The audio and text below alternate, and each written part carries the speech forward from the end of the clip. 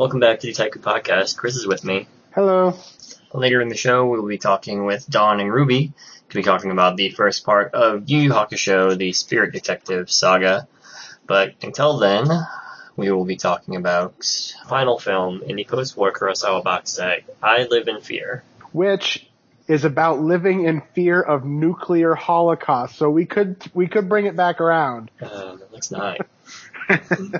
It is also called Record of a Living Being, which I don't think is as good of a title as I Live in Fear. Absolutely not. I don't think it's really representative of the film as pointedly either. No. This was released in 1955. This was after Seven Samurai, a year, probably not a full year, but you know. And Ikiru. Oh, it's after Ikiru too? Yep. Okay. So after he did The Idiot, which we talked about last time, he did Ikiru, then Seven Samurai, a 2-hit punch, and then this guy. Goodness. Well, Kurosawa keeps busy. Chris, do you want to break down I Live in Fear for us? I will do my best. It's not a super complicated story, so we have the main character, who is a really old man named Kiichi Nakajima, who is played completely unrecognizably by the great Toshiro Mifune.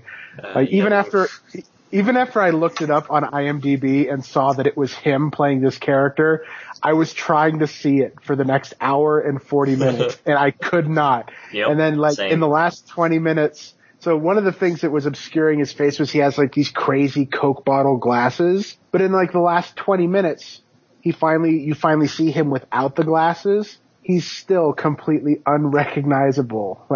That is some good-ass makeup they did for old man Mifune. Yep. Yeah, I want to see, some footage of Mifune when he's not playing this character and, being just his normal self. Yeah. Standing up straight, doing whatever the fuck. That would be a good bonus feature, watching them apply the makeup onto Mifune for this film. Anyway, so yes, Toshiro Mifune plays Kiichi Nakajima, who is a really, really old man. They don't really say how old he is, but judging, you'd say maybe 70s, 60s at the earliest. Yeah. He's a pretty wealthy man. He started his own business with a giant foundry. I don't think it's ever explained what they make at this foundry. But he's pretty successful. And it is post-war Japan. World War II just recently ended. And the man is absolutely terrified that America or somebody else is going to drop another H-bomb and murder them all. Hence the title, I Live in Fear. Yep. So the film starts out with Nakajima's entire family taking him to court because what he wants to do is he wants to sell the foundry, get all of his assets gathered in one place, and move his entire extended family to Brazil. Because they're not going to bomb Brazil. Right. He did all this research, and of all the countries that is most likely to not suffer a horrible end in nuclear holocaust is Brazil. Yep. He's and specifically Sao Paulo, I think. I think so. And he has a pen pal there who is going to get him set up with a farm and citizenship and the whole nine. Well, the rest of the family thinks he's a crazy old kook, so that's why they take him to court to have him labeled in the court of law as completely incompetent so that he can't sell the foundry and ruin their lives. Yep. And that occupies pretty much the whole first hour of the film, this whole process of the courts trying to decide, is this man off his rocker, or, is it a legitimate fear? And no, if he wants to move to Brazil, he is in perfectly every right to move to Brazil. One of the individuals who is on the court council to determine this is Takashi Shimura-san once again. And he's really terrific. He's always really terrific because he's just a really terrific actor.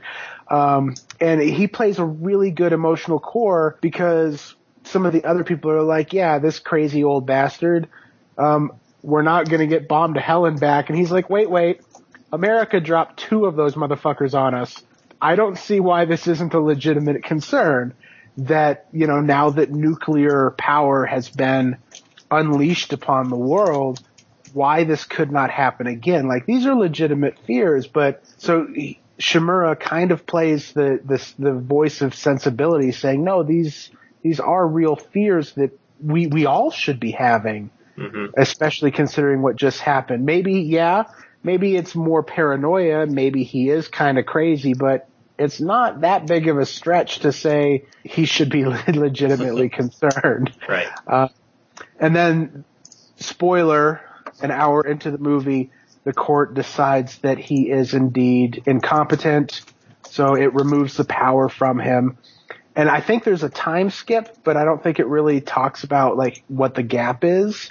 And so the last 45 minutes is now, okay, so this old man is legally incompetent, and he's still living in fear. His asshole son, who is... He's actually an actor who was in The Idiot and who was also in Rashomon that we'll talk about later. He starts like poking and prodding him like, oh, did you hear they tested another H-bomb off of the coast of Japan? Like just pushing this man who is genuinely terrified of the possibilities of more nuclear war with the realities, you know, yes, there was continuous H-bomb testing afterwards, you know, Jesus Christ, of course, yes, this poor man needs to be terrified. We should all be terrified. Yeah, and this is based off of, according to the liner notes here in Criterion's disc, it says it's based off of, 2 Japanese fishermen who were contaminated by radioactive ash from an American hydrogen bomb test in Bikini Atoll. And they sold those fish in the marketplace. So Mifune's character is not coming from a place of fiction. Yeah, it's not out of left field. You know, some things happened. Okay. Yeah. And that really is the prevalent theme throughout the whole thing is should we be concerned about this? Why, yes, of course we are. Is there concern within reason, or should we just be out of our like minds with fear? Like Nakajima, or completely nonchalant and not even given a second thought like most of the other characters. Like what is the proper feeling that you should be having in this time of uncertainty and unease? Mm-hmm. And there's not a good answer to that.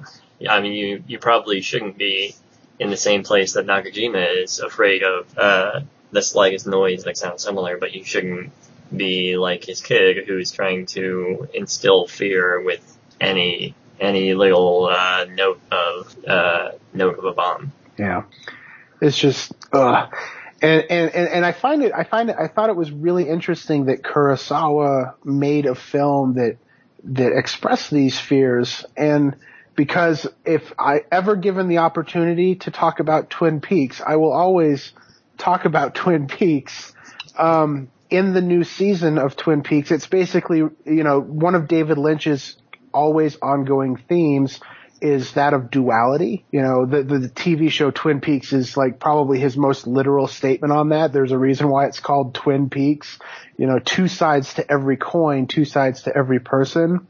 But that theme is in almost every single one of Lynch's movies. In the new Twin Peaks, you basically, you come to understand through the imagery and the stuff that Lynch chooses to put into the series that his whole basis for this idea is the atomic bomb.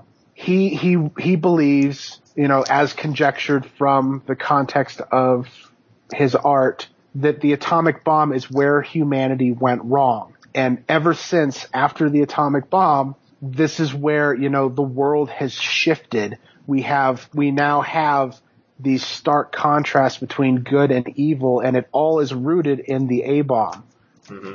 So there's another artist who is constantly having the thought of this in his mind, like, we are capable of this. We are capable of this again. Mm-hmm. What can we do to not do this? And it seemed like a really good, timing coincidence to watch this movie during the Twin Peaks run when this kind of, you know, ideology is already floating around in my mind from a different perspective.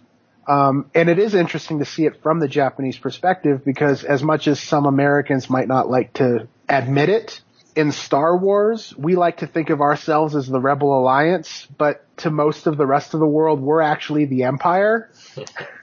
And if you put yourself in the shoes of the Japanese, yeah, we're totally like, we just fucking Death Starred 2 of their cities. Yep. And we took over one of their islands and occupied our forces there for, like 7 or 8 years. Mm-hmm. From their perspective, they have no idea what evils and atrocities America is going to do next, and they got the bombs. Right. And at the point that this movie was released, Allied occupation had only just let up, really. So now that their people aren't there, or their people aren't there as much, what is going to happen next? Yeah. So, I mean, I'm totally in tune with what is going on in this movie and understand everything. And it applies to current day as well. You know, how much of the fears that we have instilled are rational, or, you know, they're still rational, but are we taking them too far? Mm-hmm. Because you can see what's happened, you can see what's happening, and that's fucking terrifying. You know where it's going to go, but you don't know if it actually is going to go there or not. So what level of action and fear should you be engaging in? Right. And I think that's what the movie's trying to get at, you know. It's called I Live in Fear, and the main character is that extreme, but there is someone all around the spectrum in this movie. Need to take a moment, though, and just talk about Mifune again, because I didn't think this movie was that great. I mean, I thought it was good, but Mifune, what he does in this role is incredible. Like, not just makeup-wise was he unrecognizable, but his body posture, physical tics, language, like, he is he is this character. You've never seen him like this in any of the other movies that Mifune stars in. You see it where he's amazing and he is that character in whatever movie because Mifune was that good, but it was something next level in this one. Yeah, he seems to embody Nakajima fully, like, so much so that we didn't recognize him at all. So good, and he sells it. He sells it so hard, and at the end of the movie, when the character, it becomes more complex to talk about the character's placement in the film and within himself, he still just is there, and all those nuances he's able to sell so perfectly. Mm-hmm. All right. Well, how do you think this fits in with his other the other films in this set? 3 of them deal like directly with this post-war mindset. Scangle, as we've said, not as much. But how do you think this fits in with capturing this post-war feeling in Japan? It is second to only No Regrets for My Youth for definitely 100% showing the thoughts and fears of that time period. Mm-hmm. You know, One Wonderful Sunday also did a really great job, but that was more of, you know, the current economic status after the war. But in terms of dealing with the realities of the war itself, like this one and No Regrets for My Youth absolutely peg it. That they deal with this theme the most fully. It's not my favorite of the set next to No Regrets for My Youth, but just in terms of dealing with the themes of being a post-war and dealing with Japan in the war. Mm-hmm. So I think I might be like the exact opposite, where I really liked The Idiot and One Wonderful Sunday, and then I Live in Fear and No Regrets for Our Youth are like behind those 2 for me. Yeah. Just because those are such personal stories, like, not that this isn't, but... Yeah, in terms of, like, how I, like, feel about it, and not in the theme of the set, but, like, hey, I watched 5 movies, is it, you know, rank them 1 to 5? This is probably my least favorite of the 5. Yeah, that's probably true. But, you know, I might like it more than The Idiot just because it tells a complete story. It is not fragmented to hell and back. I mean, that's really the only bad part about The Idiot is what happened to it. You You know, I really liked Scandal because Shimura was awesome and Mifune was awesome. Everybody, you know, all 5 of these movies are really good. Mm-hmm. I think thinking of I Live in Fear in the context of Kurosawa's overall filmography is where it becomes more perplexing. Like we were talking about, you know, with The Idiot, he had just come off of Rashomon, so he had been ramping up, and boom, there's Rashomon. Mm-hmm. And here comes The Idiot, which looked like it was really, really good, but we can't tell because his 4.5-hour movie got edited down to 2.5. Yeah. And then he goes on and does Ikaru, which is like your favorite movie of all time. I still haven't seen that one. And then he does Seven Samurai. Seven Samurai needs no introduction. The epic of all time. Yeah. And then I Live in Fear. It doesn't fit. It doesn't feel like in the progression of things, because right after I Live in Fear, he does Throne and Blood, which is incredible. And then The Lower Depths and The Hidden Fortress. I Live in Fear just doesn't, it feels like it belongs way earlier in his filmography, like right next to No Regrets for My Youth and One Wonderful Sunday. Yeah. Not after Seven Samurai. Maybe he did Seven Samurai and then he's like, I need a break from all this death and destruction. And now we just need the fear of death and destruction. Yeah. Not quite there. Yeah. So it is clear that Kurosawa has a lot to say about this post-war Japan, and you know maybe he did just have this one last story to get out of him before he was satisfied. He just recedes back into ancient history of Japan for the rest of his career, minus a couple of aberrations. Yeah, and it could be from that the fisherman thing that happened just a year prior to this film that influenced him. Makes all the sense in the world. Yeah. Well, any closing thoughts on I Live in Fear? It's pretty good. Definitely low tier Kurosawa, I think, but it's terrific because Mifune is amazing in it. I really everything that we've already just kind of talked about. Yeah, it's a weird movie in the context of what he's been doing. So I think that having it in this post-war set is the best place for it, because you watch it alongside all of his more early films. Yeah. I feel like The Idiot could have a place outside of this set if it was 4.5 hours long. Absolutely. But alas. Otherwise, all these films, save for Scandal, which I just feel like they didn't want to make a Blu-ray for Scandal by itself. They fit together very well. Yeah.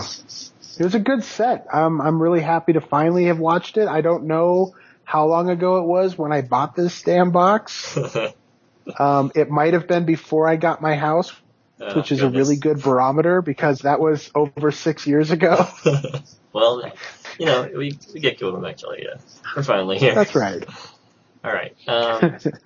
So we are going to take a break from Kurosawa for maybe 1 or 2 podcasts and cover some other films before going back into Kurosawa. Chris, what would be the next Kurosawa?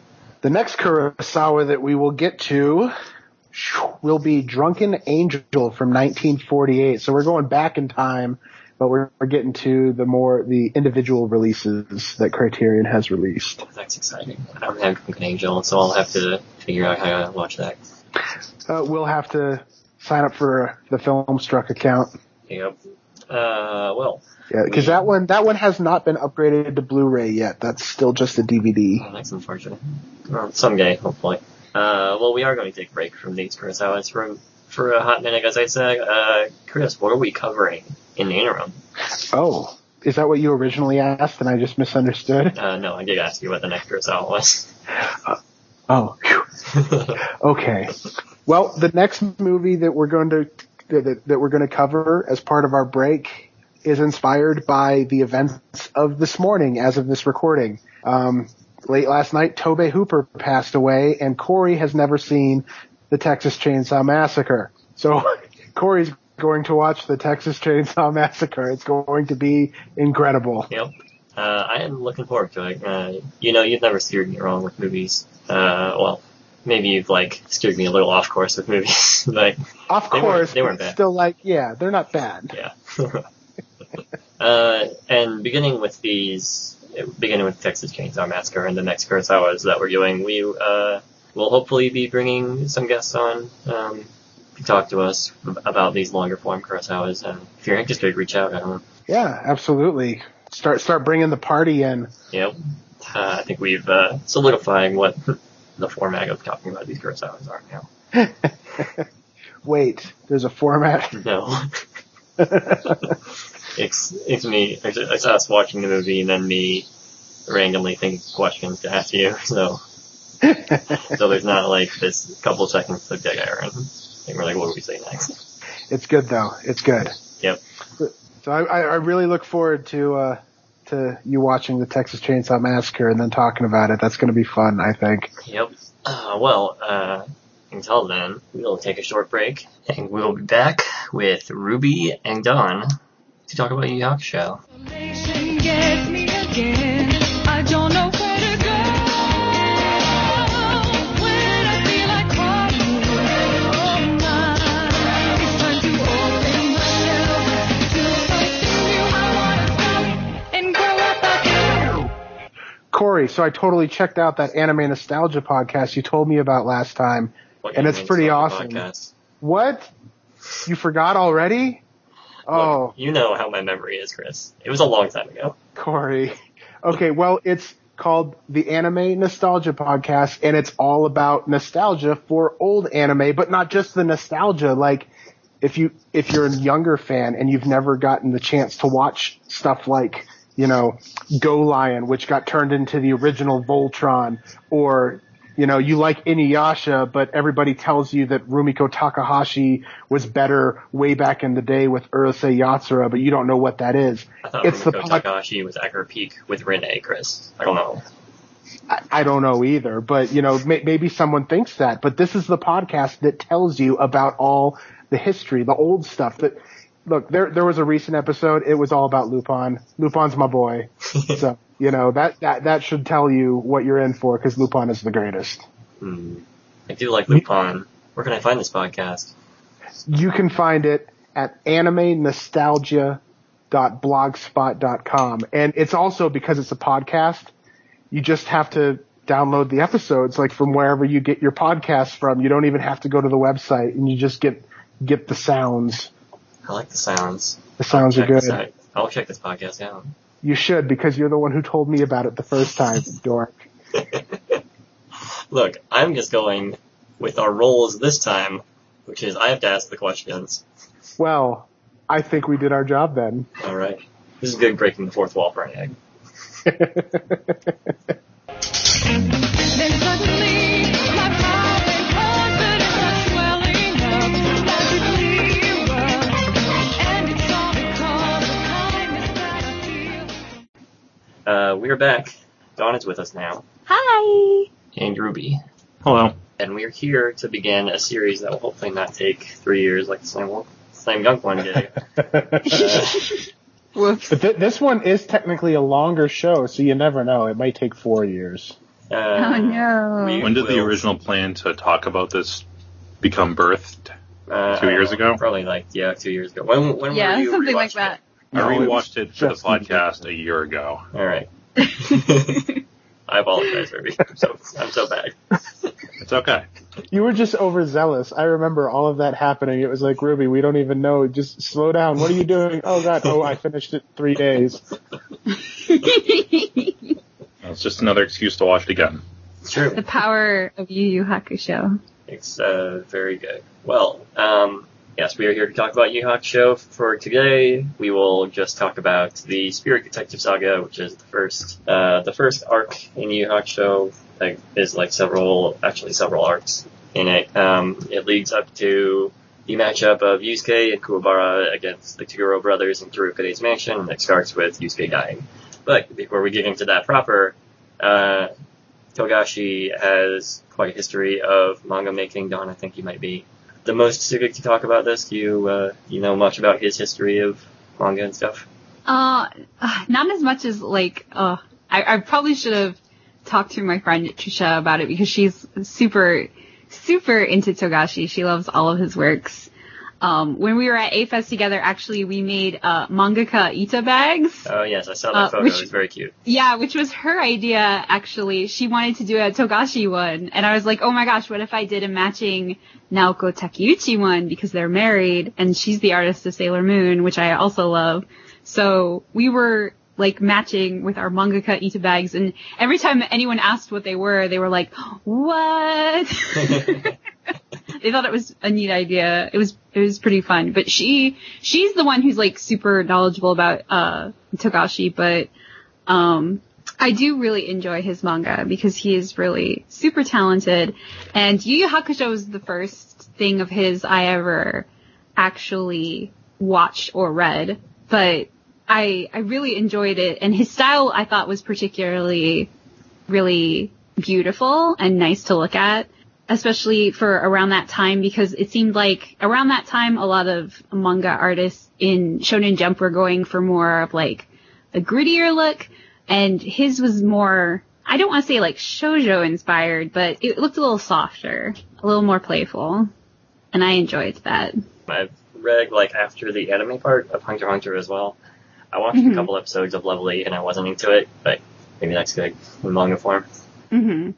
But like I said, he's married to Naoko Takeuchi, who did Sailor Moon, and it's really cute because they were introduced to each other by Megumi Ogata, who did the voice of Kurama in the anime and was also the voice of Sailor Uranus in Sailor Moon. And she was the one who was like, hey, you're both manga artists, you should like be friends. And then they started dating and got married eventually. That's a cute story. And yeah, I always thought that was really cute. And both of them have helped each other on manga work that they've done, which is also, I think, pretty adorable. Like when Togashi's health gets pretty bad, apparently Naoko helps him with inks and things on his manga when he needs extra help. He always needs that extra help. Yeah, poor guy. I mean, they're both getting pretty old, and they're both making these manga at the grueling schedules of 15, or not 15, like 19, 20 pages per week. It's too much. Yeah, I don't think Naoko does so much manga anymore. She tried to do a few different series after Sailor Moon, and none of them really ever took off, so I think she's just decided, like, well, I did my one big hit. I'm okay with it. And making all that Sailor Moon money now, so. Yeah, Right. that money, that's money that lasts forever. You don't need to do anything. Yeah, when you're the creator of Sailor Moon, you don't really have to make anything else after that. Yeah. But I know not too long ago, I think Togashi announced he was doing another hiatus because of his health. But that's understandable because, I mean, like you said, he's getting older and he needs the rest. Yep. That's more important than manga. Yep. Ruby, you started rewatching the series, what did we say, 2 years ago before we started recording? A year ago. A year ago, okay. It was a while ago. And which spurred me to action because I really wanted to podcast Yu Yu Hakusho. It's like the thing that got me into anime and manga. What motivated you to revisit the series? It's really good. I have watched it probably 6 times in my life. Every couple of years I just pop in and I watch it again. Whenever I want like a good shonen thing, it's like only 110 episodes. It's real quick. It's good. No filler. So it's real good when you're playing World of Warcraft and you need some background noise. Pretty much. And that's what you did. You played World of Warcraft and watched Yu Yu Hakusho. I did. Alright. Good plan. Well, how did you all get introduced to Yu Yu Hakusho the first time? I watched it on Toonami because I'm a young person. And I was like at that age that, in the 13, 14 range when I was wanting to watch things by other things, I guess.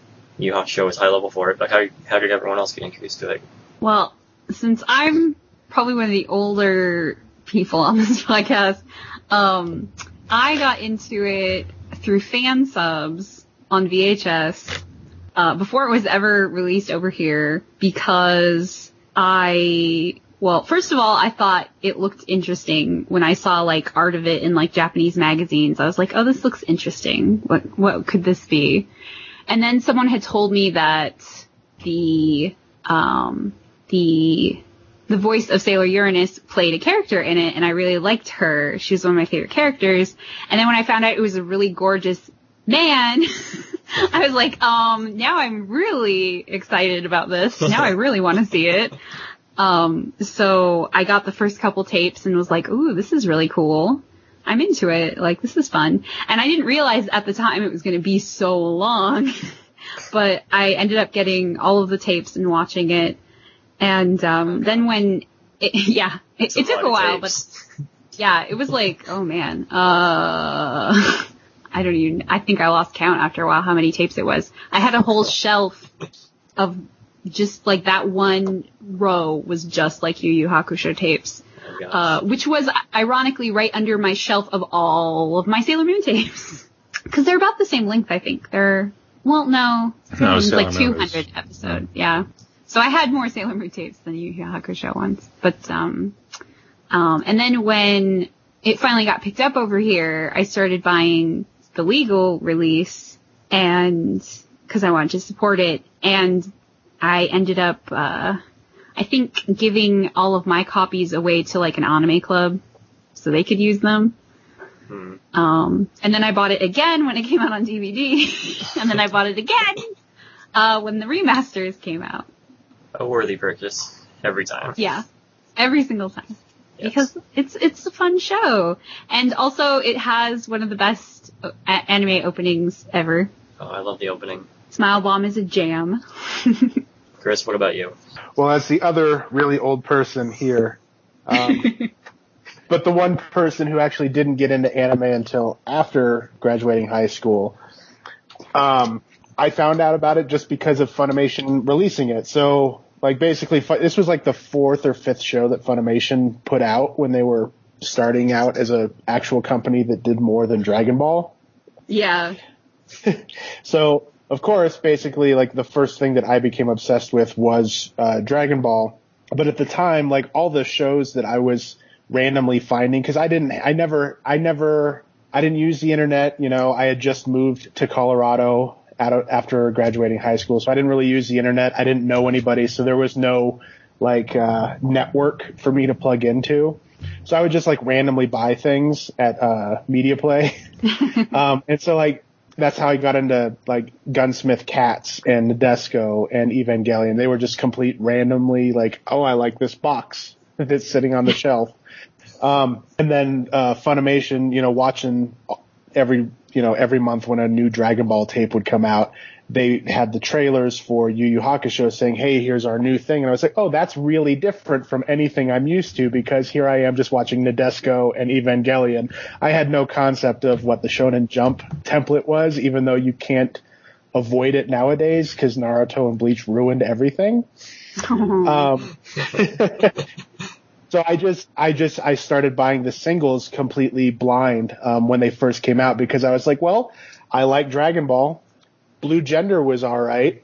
I didn't know about Fruits Basket, and basically Yu Yu Hakusho was the only other thing that they had put out. And I was like, well, let me follow, you know, this scrappy little company that's starting up.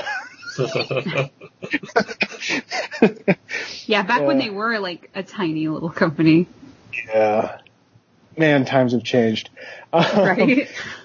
And so I was buying all the singles as they were coming out, and absolutely adored it. And right around the end of the Spirit Detective arc that we're focusing on today, that was when I decided, I was like, oh, I just realized how long this show is. So I'm going to wait until Funimation puts them out in box sets, because it was around that time that Funimation started re-releasing like Dragon Ball and everything in DVD boxes. They would just package up a couple of singles together, and you would save like $30 or $40. Basically, you would get one disc for free. Yeah. So I decided to wait for them to start doing that for the Yu Yu Hakusho boxes. So I completely stopped. I never had TV after I had moved out of my parents' house and everything. I never had cable, so I didn't know it was on Toonami. And then years went by, and they never released the boxes. And then they started releasing the boxes, but they were massive. They were like 12 discs in one box. I was like, I can't fucking afford that. You're out of your mind. And I think the singles at that time, like, they were just starting to release the Chapter Black saga. And so I just completely, basically ended up dropping it unintentionally just because of poor decisions on my behalf. And then when I had, after my very ill-fated move to Cleveland, when I had come back to Colorado after that, I had discovered, Funimation had re-released the whole series in those 2-disc DVD sets. Mm-hmm. So there's only 8 of those, and they were pretty cheap. So I bought those, and that was the first time I actually sat down and watched the whole thing. So it was 8 years until I finally got around to finishing watching the show. After only seeing the Spirit Detective saga over and over and over again, because those were the 9 discs that I had. Mm-hmm. So yeah, those first box sets that they put out were basically just the singles in boxes. And they just packaged way too many of them together. It was ridiculous. I was like, I can't afford that. I remember seeing those in FYE a lot when I walked in there before they closed in my mall. Yeah, before I moved, there was a place where it was like a video game store, but they also you could trade in anime there, and they would resell stuff. And someone had taken all of their old box sets and traded them in there, and it was it took up half of a wall of just the Yu Yu Hakusho box sets. And the worst part was they still wanted $20 for each box, and I was like, good luck. It's ridiculous. Oh gosh. Have we all read and watched Yu Yu Hakusho, or has some of us just watched it? I haven't reread the manga in a long time. I read it ages ago, but right now I'm just rewatching the series. So once again, the manga is my failing. I haven't read it either because Viz decided they were going to start releasing manga in box sets. So I was like, well, Yu Yu Hakusho will definitely get one of those. No. And guess what's out of print now? Oh no, they actually started reprinting Yu Yu Hakusho, I think a year or two ago. Oh, is that because of the popularity of Hunter x Hunter? Possibly. They did that with a few of their older series. They started reprinting JoJo's again, and that was right before the anime started airing. And they started reprinting Dr. Slump, which I was kind of happy about. And iShield 21, I can finally finish that series. Yeah. So it's nice that they went back and they reprinted a bunch of those older ones. But yeah, Yu Yu Hakusho. They even have some chapters up on their website free to read, which I thought was pretty cool. I'll have to try to snag those up because it was a manga I always wanted to read because I love the anime, and just reading the manga is it's just faster and easier sometimes. Just sit down in bed and read a book or whatever. There's also a whole bunch of stuff that they never animated in it. Yeah. So Right Stuff has all of the volumes up on their website for a variety of prices. I discovered I only own the first 18 of the 19 volumes when I was preparing for the show, so... You need to I think that I read last the one. ending. I thought I read it. I don't own it. Someone also told me, I was talking to someone, I can't remember who, but someone told me they read all of it at their library, and I was like, oh, I forgot you can read manga at the library. I grew up, with no manga at the library, so now whenever I see it at ours, I'm like, oh, it's so cool, you can just read manga for free at the library, wow. Yes. Awesome. If you want to read Bleach, my library is very good for that. Anything else is kind of Ellen is always talking about libraries on manga in your ears. Basically every episode she's like, go to your library, find this there, if you don't have any money. Yeah, it's crazy what some libraries carry. I mean, mine's pretty small, but they still have a pretty decent sized manga section. Pretty cool.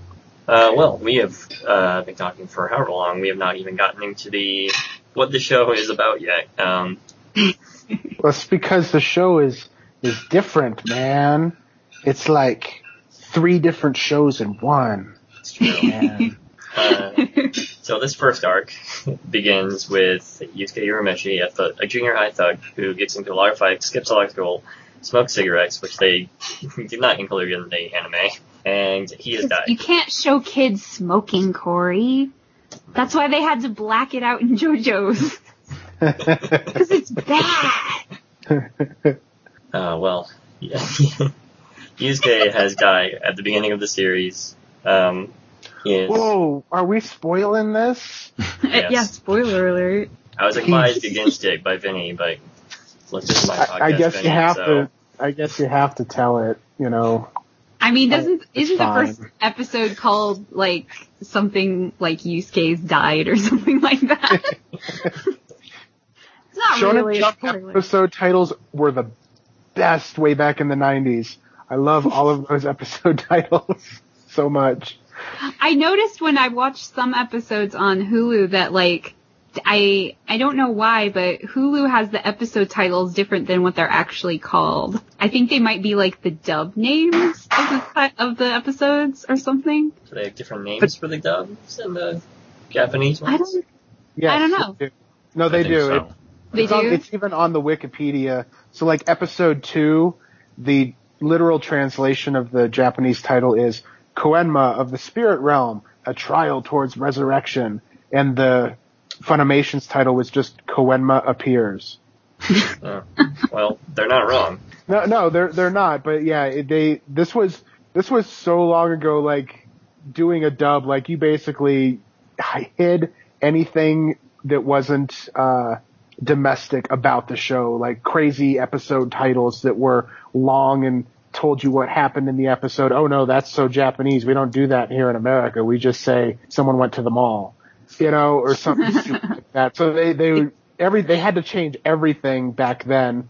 It's ridiculous. Yeah. The Well, gang goes to the underworld. The first episode is just called Surprised to be Dead in both English Yeah. and Japanese. Yeah. Yep. I knew it was something like, it tells you right away someone dies. Well, Yusuke dies, but he gets a chance to be resurrected since no one expected him to sacrifice his life to save a kid from an oncoming car. And the child was not even going to be hurt. Right. Son never of a bought bitch, that. kid. Putting salt in the wounds. No, what they really were going to do, it was a conspiracy, man. That kid was gonna, like, die, and, like, his mom was gonna, like, go crazy or something, so they were like, oh, we better reward you. Instead they're like, oh, no, he would have been fine. Yeah, sure. Yes. That car was out of control. That kid would have been dead. Like, I don't dude care was what not our even book paying says. attention. Just talking to this girl. Going like 60 in like downtown area, like where Yep. speed limit's probably 20. He came around the corner on 2 wheels. I mean, that's pretty fast. His initial D level. Running in the 90s is playing. Well, he gets this chance to be resurrected. Spoilers, he eventually succeeds and he becomes the spirit detective of, for Koenma. And thus sets the stage for all of Yusuke's shenanigans from here on out. So the manga, the anime gets him back to life pretty quickly, in 5 episodes, but Yep. the manga, it takes 2 whole volumes. He has a lot more adventures as he's dead in the manga. He entertains this little girl who was sick her whole life and never got to have any friends to play with. He entertains a different girl who was so committed to this boy who she thought was a boyfriend-ish, kind of, but he was just a dick. And then he also helps out this old friend from elementary school who was called Matsu the Gug, and he got into boxing because he wanted to try to be able to defend himself, and also this honorable thing of fighting. So he's trying to just like prove throughout all these trials that he is worthy of being brought back to life. And the only one that the anime kept was when his house went on fire and Keiko had to save him, and he's like, no, just do the thing, save her, and I don't care what the consequences are. You have to go to a bar, pass a test too. Oh yeah, I forgot about that. Yeah, and we get that great scene where, what was it, Kuwabara dreams that he's embracing him.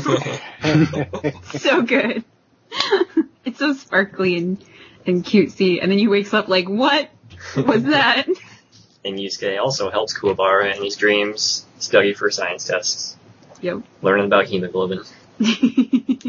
So that's awesome. I didn't know that there were more stories in this section because this could have been a 5-episode OVA and that was it, and I would have been happy because I love these first 5 episodes so much. Like you could never imagine that it goes to, Shonen Jump tournament places that it does later on with just these 5 episodes, and I really do. I've watched these first 5 episodes way too much, like without even considering continuing on. Like I would over the years, I just pop it in and watch like the first 5 episodes thinking, maybe I'll watch the whole thing. No, I just watched the first 5 and then I put it away for another year. The first 5 episodes are really strong.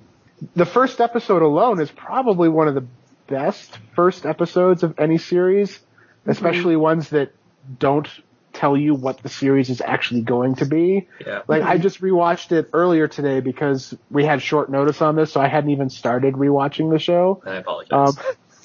So I watched the first episode about an hour ago, and there's just so much that happens. It feels like maybe it's like a double episode, like it's an hour long or something. There's just so much that goes on. Yeah. Togashi packed a lot of information in that first little bit. And it's funny because it doesn't feel like it's rushed or anything. It all feels pretty well paced, which is amazing because most other anime that try to do that usually get it wrong. This is a larger chapter. The first chapter is like 50 pages, and that goes until the point where Yusuke decides to come back to life. Yeah, that makes sense. Yeah. It is a bit of a gut punch several times where, like... The whole funeral thing is... I know. It is. Where Oh. He sees Keiko crying, and then he sees Kuwabara rush the fuck in. Which is my favorite thing. Oh, yeah. It's so good. And then his mom. Oh, his mom. Oh. The little kid who doesn't know what dying is. Yeah. Oh gosh, the little kid. And probably one of the things that I think is most remarkable is, everybody thinks that Funimation does good dubs now, which I think their dubs over the last decade have been terrible because they figured out how to act. Like, they're just bland. I say it every time we talk about a fucking Funimation show. And this is like one of their very first dubs. Like, it's their 4th or 5th show. And people might say, oh, well, they're not that good. It's like, no, it makes it so much better because I think it's Chris Sabat that does Kuwabara's voice. Yep. Even though he has that really annoying kind of frog rasp in it, which is bothersome. I love the frog rasp. That's Kuwabara for me. Yeah, that's the charm. But he's still just so powerful too. And then you watch it in the Japanese, and he's got like this, I'm actually 30 years old, not 14 voice. That's normal for Shonen Jump titles, though. And it's still so powerful and so moving when he bursts into the funeral screaming about he's the one who's supposed to kill him and come back, you coward. Like, Yeah. both the Japanese and the English dubs, they're so good for every character. But when it really counts, like this Kuwabara scene, that's something that to me, like that's like a money shot. That's the Oscar scene, if you will. Mm-hmm. The fact that they're both so good, Yes. I think it speaks more to the source material and the script itself than, whoever is doing the voice performance. It's a big part of it, yeah. I mean, I've never really seen the dub. I've seen clips of it. 'Cause I grew up before, watching it before the dub was even made. So the Japanese one is like my default. But the first time I heard Kuwabara, I was kind of like, whoa, that's really different. But, it kind of grew on me a little bit. And you're absolutely right that he really is good at those like super emotional points, especially from what I've seen. But like Chris Sabat like still does stuff for them, doesn't he? I think. Yeah, he's Vegeta forever. Yeah. And Piccolo. So I mean, he's come a long way. He's still working. Yeah. I think he mostly directs these days. Yeah, he did Borderlands 2 directing. Oh wow. I think so, yeah. And he's still doing the anime thing. I don't think he does many voices anymore, except Vegeta and Piccolo and I think a handful of others. He used to do way more, but with Kai, he was just like, no, I'll do Vegeta and Piccolo, and then someone else do everybody else that I did. Because he had like 5 more major characters, including Oh, jeez. Yamcha and a couple others I don't remember. Yusuke goes through these trials to come back to life. And that's the end of the show. It's amazing and perfect. That's it. That's the show. No. 2 hours, you sit down, you enjoy it, and it's one of the greatest things you'll ever watch. No, It's an incredible journey. you don't get to Kurama yet, Chris. Oh, I'm sorry. You gotta at least get to Kurama. My boy. You're right, because it does get better because of the cat. Yeah. Before we go on, Corey, are there any like stories that were cut from the anime that are super good? Because the only one I remember is the Christmas one. I have no memory of any of the other ones at all. I wouldn't say that any of them are super good, but there are a couple that are pretty good.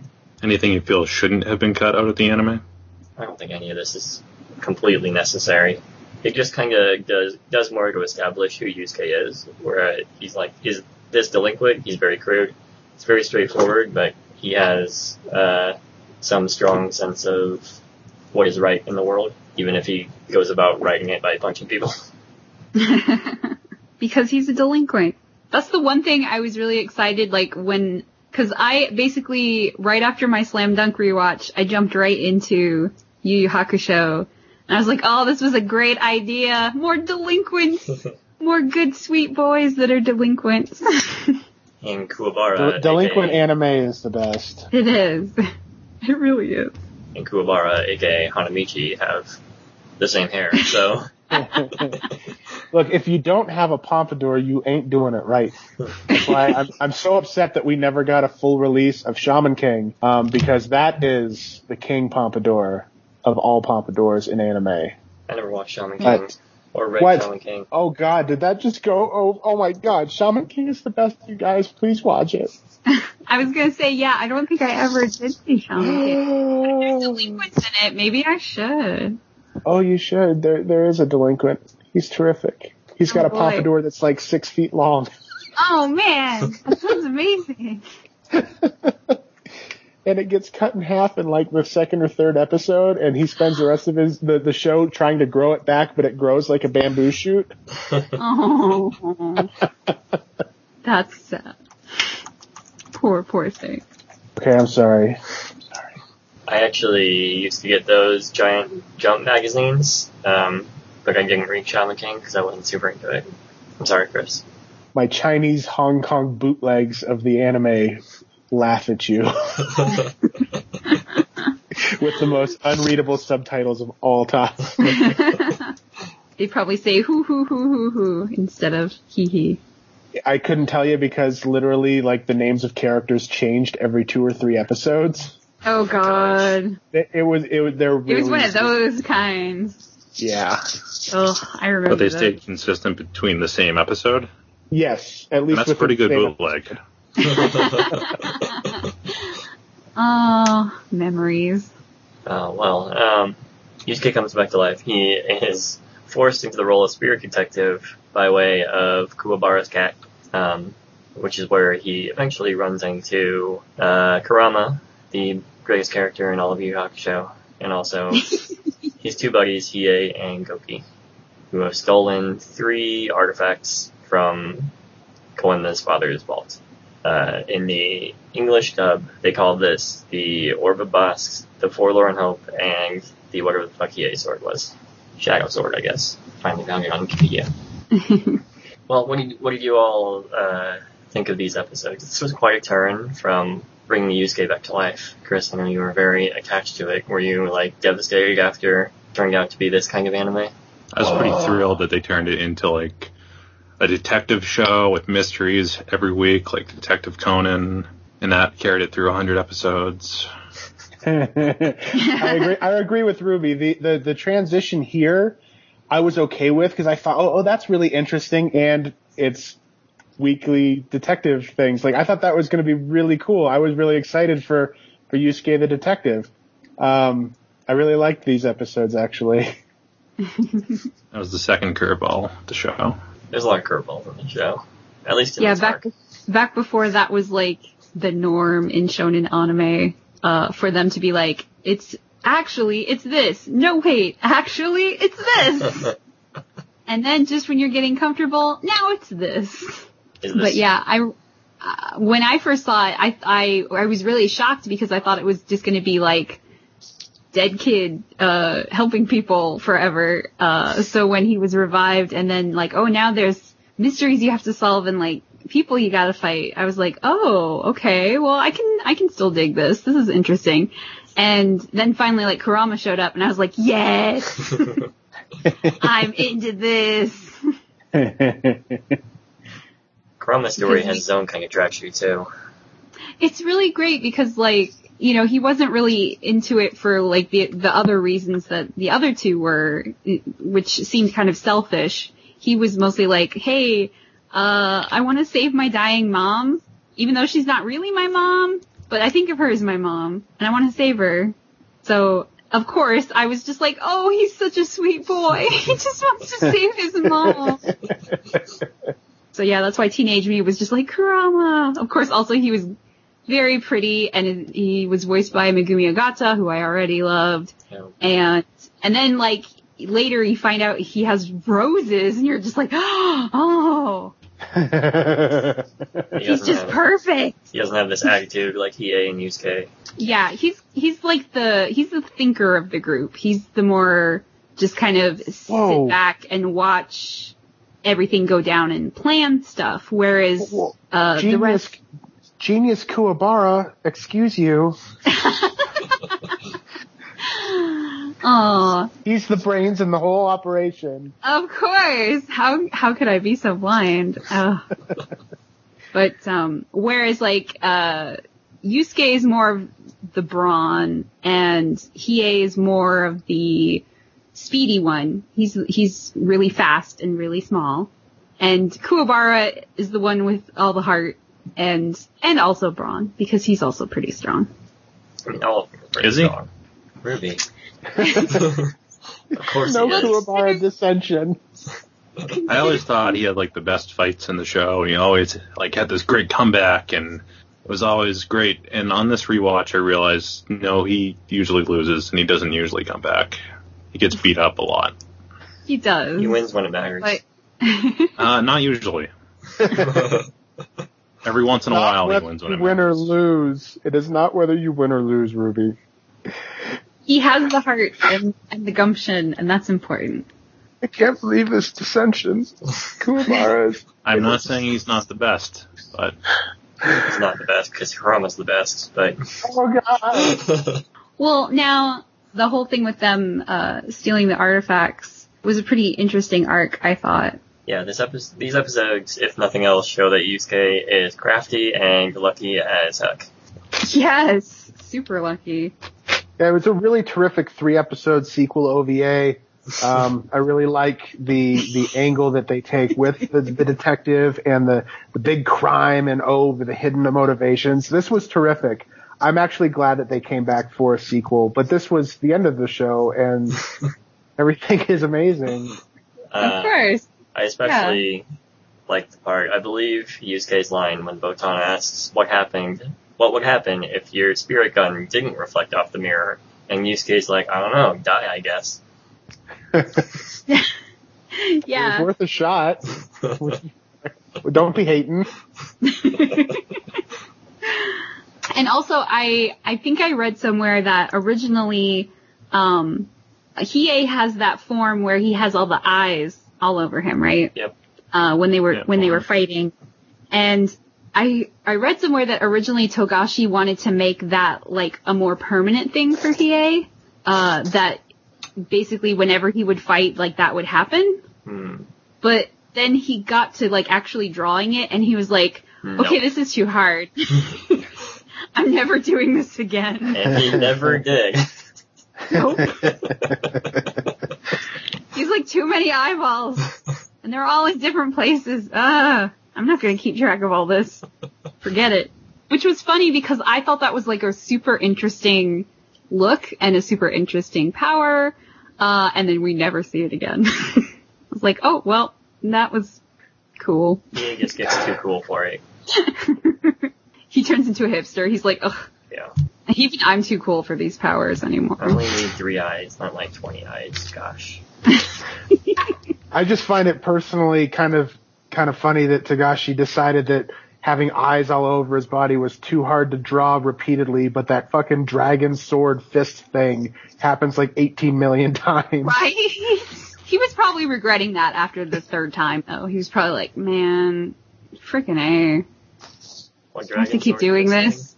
His super black dragon absorption thing that's like a Oh. Kamehameha, but it's the shape of Shenron. Like, it's Oh, super elaborate in the anime. It's Dragon of the Darkness Flame, Chris. Whatever. Why in the world would you expect me to remember these things? I remember them. Well, yeah, that's a pretty good point. You're really bad. Are you supposed to shout out your attack names when you're playing with your friends if you don't remember them? Exactly. There's That's the true. Dragon of the Darkness Flame, and then when he was like, I'm not gonna fuck up my arm again, he used the Sword of the Darkness Flame. But before that, he used the Fist of the Mortal Flame because he's like, this scrub, he can just go down with this thing. Point is, those all seem way more elaborate than drawing a few extra eyes, alright? This is true. I think he just dug himself into a hole and was like, I don't know how to get rid of this now, so I guess I'm drawing this forever. Yep. Damn it. Maybe the dragon is easier than, That's just an attack. It's not like he has to draw that yeah. every time he is on screen or on panel. That's true. Just because there's probably way more panels where you have to draw like all the eyeballs and then remember where they all are. Yeah. Whereas So I can just draw do- one big page with the dragon. Yeah, you do the double page spread with the dragon, and then you call it good. Alright, okay. I concede. True. Well, Also, having a bunch of eyeballs is dumb. But it's cool looking. sure, it is cool looking. It reminds me a lot of like, you know, the horror stuff that sometimes he squeezes in there. Yep. That's why I liked it. Anyway. It reminds me a lot of Naruto at this point. Because in the later years of What? Naruto, they just start attaching eyeballs all over people. Did they? Because Oh, the eye powers are the best, so you gotta just have more eyes, Yeah. more eyes, more eyes, Oh, more power, yeah. more eyes. That was right when I finally dropped that damn thing. No, I read all of Naruto. Ugh, you And all brave of soul. Bleach. I'm Ugh. watching Boruto now. You mean Naruto's dad? Naruto's kid. Naruto's kid, that's right. Oh, sorry, I'm tired. I couldn't even meme correctly. Oh, I'm old. No, I might pick it up again when they do the prequel to Boruto that's all about Naruto's dad. That would be way more interesting. Maybe that's why I said it, because I would want to read something like that. Yeah. Well, back to you. Anyway. The next arc is Genkai's tournament, where this plucky old lady decides she's going to die soon, and she needs to pass on her abilities to someone else. So Yes. to do this, she does a giant ordeal where they have to first pick up a piece of paper, and then play a couple games, and then run through a forest, and then fight each other. I love Genkai. Genkai is the true best character. She's so good. I appreciate her even more now that I'm older. I'm like, oh, I want to be that badass when I'm old. Genkai is super legit. But I never will be, because I'm too lazy. Yeah. So I guess in the anime, in the manga, they have, I believe, 2 or 3 chapters where they first play the games and then they run through the forest. But in the anime, they've just compressed that all into one episode.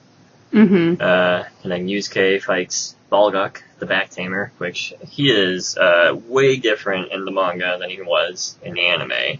I remember him being relatively badass in the anime, but in the manga, he's kind of like a cartoonish vampire thing. That's how he was in the anime too. This is more cartoonish. Here he is. Well, I can't really describe it. Or show it, more importantly. But, he looked kinda cool in the anime. And in the manga, he looks like a cartoon. Is that because Togashi barely drew that chapter? Yeah, that was a couple minute segment in the anime, wasn't it? I believe so. Yeah. It is 2 pages in the manga. Wow. Yeah, so I guess they need to fill it in with something. Mm-hmm. I think he got taken out like off screen in the show too. Yeah, I think so. They were just like, oh, yeah, he's done. Took me forever to memorize your stupid attack pattern. But in the next episode, Kuwabara finally finds his special weapon with his spirit sword. His Raiken. He's fighting some dude who's using like a 1,000-year-old tree, wooden sword, and it, What? what? You fought a tree? No, he's using someone that's using a tree. Oh. He's fighting someone that's using a tree, and it breaks when he kicks Kuwabara.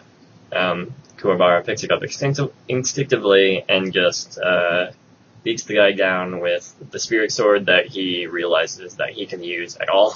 Yeah, because before then it was like it's hinted at throughout the manga, or well, I think in the manga too, but in the anime, like that Kuwabara can kind of sense like low level like spirit energy and yokai presence and stuff like that.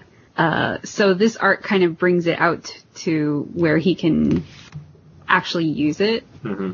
Yeah, that was in the Which manga as well. Kuwabara had a funny moment where Yusuke is still dead, and he's like, yeah, there's someone watching me right now, I think, but it must be like a low-level demon, or a low-level ghost, like a raccoon or something. It's just Yusuke. Aww. So why are they actually participating in this tournament?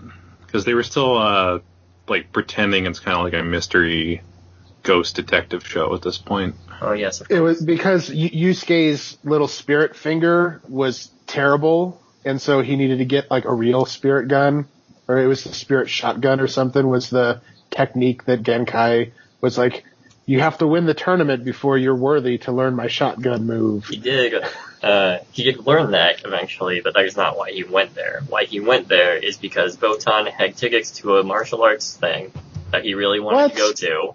And My 5-year-old memory from the last time I watched this is fallible. What are you saying? Botan coerced Yusuke into going by saying, if you go, I'll give you these tickets. And Yusuke's like, heck yes. Yay, free shit. Yep. There's also, like, a demon kind of in disguise that was going to kill a lot of people or something. Yeah, that's minor. Whose name is literally Rando. Yep. I assume they do not have the same connotations in Japanese as they do in English. No. Or 25 years ago. Yeah. Right. Well, they technically could have translated it as Lando as well, because the R and the L sound are kind of interchangeable in Japanese.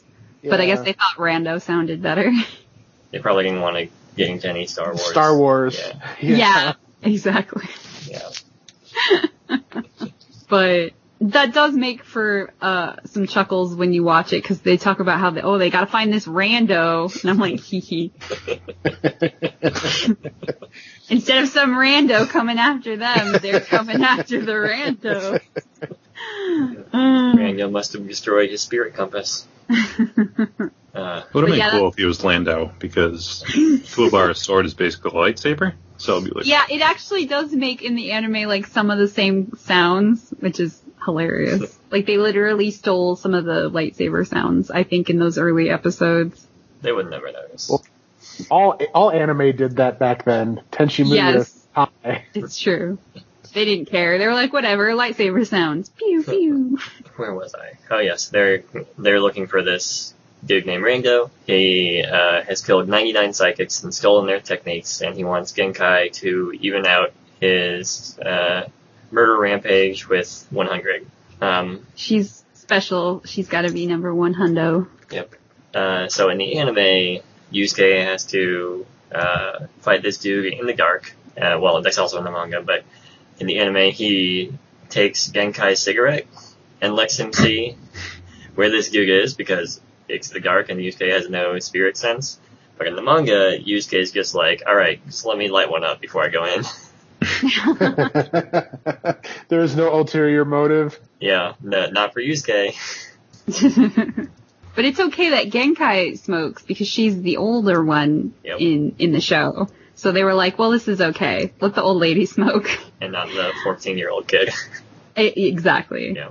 Again, 'cause smoking is bad. Yep. We can't show the kid smoking, even though he's a delinquent, and that's kind of like their whole deal, but Yeah. whatever. There's no 14-year-old in ever that, smoked, or 12 or 13. No, that never happens. Oh, No, America. never, we are very, never. good people. We're super health conscious here, right? He does introduce, they have to introduce themselves because there's the 8 people left before this tournament. Kuwabara introduces himself as the toughest guy from Sariyatsuki Junior High. And then Yusuke introduces himself as the much, much tougher guy at Sariyatsuki Junior High. It's always a competition. Between those two, yep. Yusuke wins his fight by having the lit cigarette, and he accidentally wins his second fight. Yeah, wasn't it he just fell in a hole? Yep.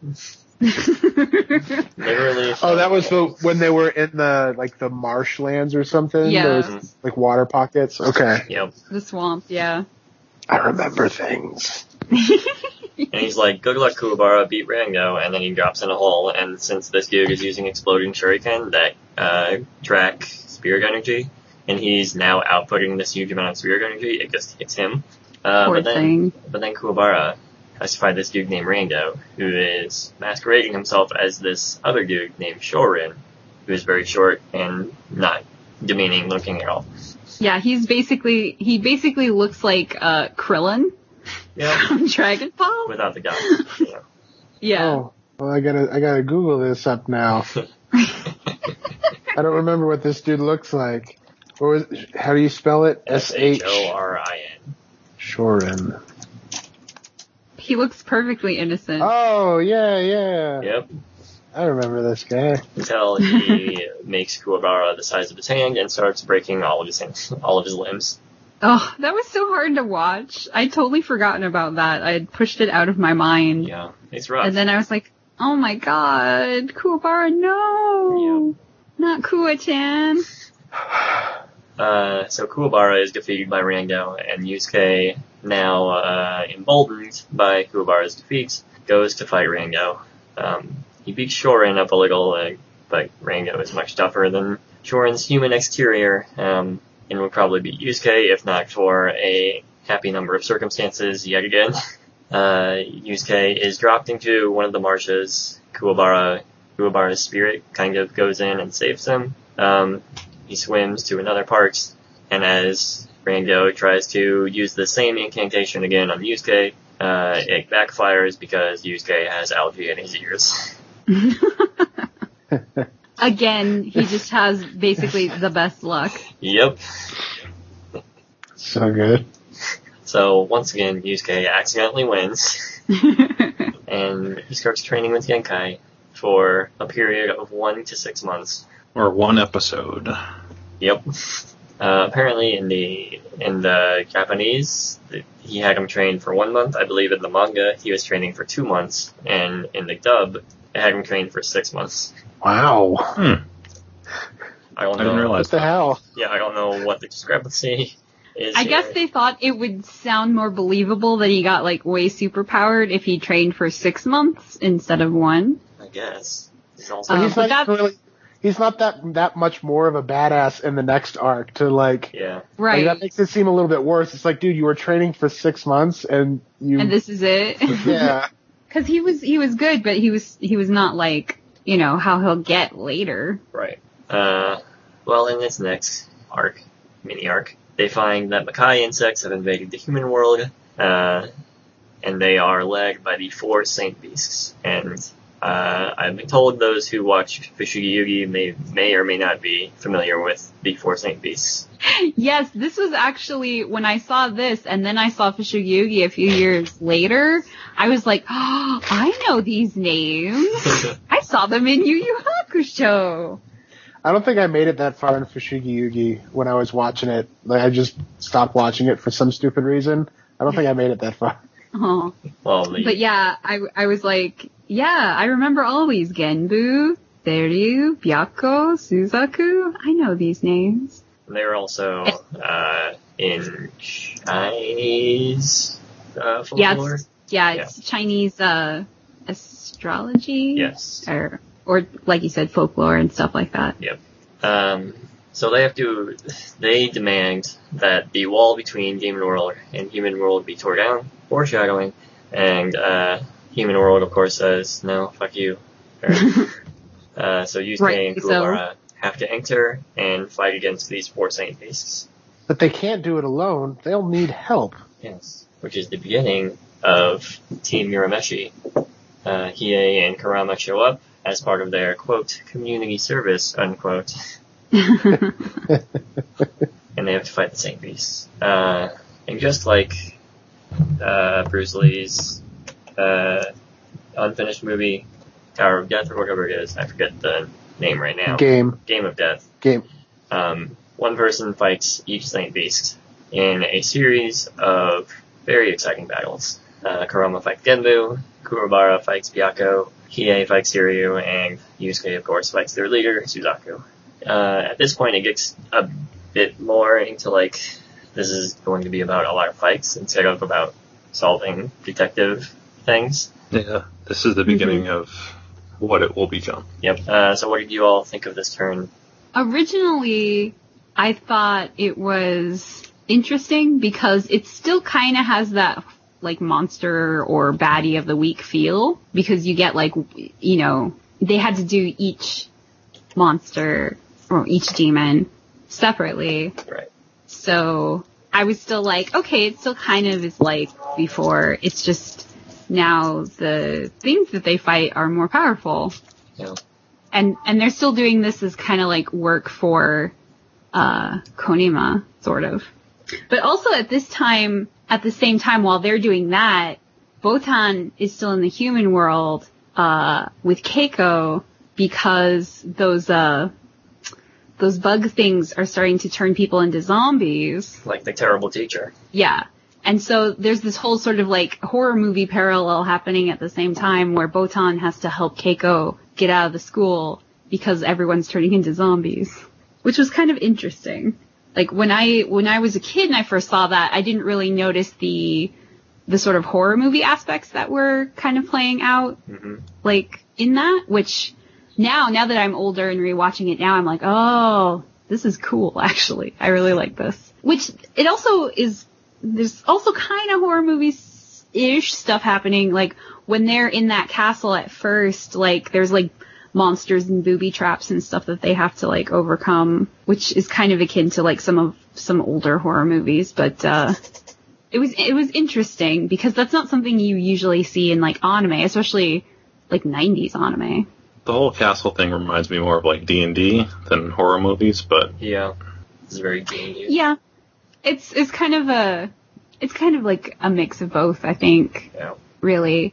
But it definitely does have shades of that too. Especially the whole like, oh, your team has like this trap that they activated and they're stuck underneath it. You have to pick one to go like unswitch the trap so you can all escape. Yeah. And that was that whole thing with Hiei. Yeah. They had like a special name for it or something. I don't remember it. doesn't matter. Yeah. Well, Chris, what did you think? So thinking back to like when I first watched it, even I really liked the whole Genkai arc. Like that felt like a good natural progression, and then it integrated the fighting into it really well. And it was like 4 episodes. When it got to this story arc, I still really loved it, you know, for all the reasons Don was saying, because I like demons and monsters and like all of that really cool stuff, the zombies and the locusts. But then like 8 episodes went by and it was still going. Yeah. And that's the only thing that started to wear me down with this arc, you know, was, okay, that's a weird transition, but it's still, you know, okay, instead of normal detective stuff, it's still, hey, there's creepy zombies and demons and he has to fix it.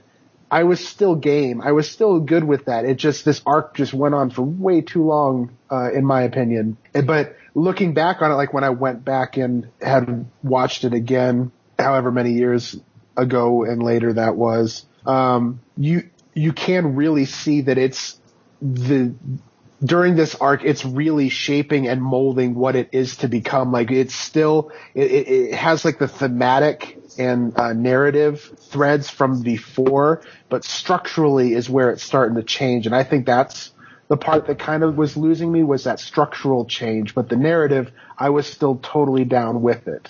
Yeah, I think I'd agree. Yeah, and I think the last time I watched it, maybe like five years ago or so, I think I don't even remember if I watched all of this arc or not. I might have skipped an episode or two just to get through it. Like, Yeah, it is a lot. It feels like it drags a little longer than like the previous arcs. That's probably its weakest point. It's definitely the most boringest one. This is kind of a boring arc, like in terms of like fighting and stuff. Like the only good fight is Kuwabara's, but like the artwork in this arc starts to get really good because this is when Akiyuki Shinbo comes in and he starts doing like storyboards and episodes, and he does a lot of the Shaft stuff like Monogatari. So it ends up looking really good in certain parts here, even if like the actual content is not super interesting. Yeah, there's a lot of really good animation I noticed, especially in the Suzaku fight, especially near the end, where like there's this really neat sort of like shadowy thing that goes on with like Yusuke when he realizes like, oh, this is how I have to fight like this. And it's all like a bunch of really interesting use of colors and shapes to make the shadows look like his face. So that was kind of cool because I had totally forgotten about that. During the Kuwabara fight, there is like one segment that was kind of reanimated between episodes. In the first part, the first time it was done by Shinbo, so there's like interesting camera angles and stuff like that, and then it's totally like standard and boring when you see the same stuff done again in the next episode. Oh yeah, because it's a different animator. Yeah, That's Shinbo. yeah. I've already worked on this. he does more and more as it goes along. Yeah. I think like starting in the Dark Tournament, I think he takes over as like chief art man or something. Like art I don't know the director. other titles. Chief But he does art a lot more man. episodes. Pretty much any episode that focuses on Hiei, he does, and then it looks really, really good for some reason. Yeah, I know he His favorite character, I guess. did like a significant amount of that Kie and Bui fight in the last part of the Dark Tournament. Nice. Well, we're getting there for ourselves though. Yeah.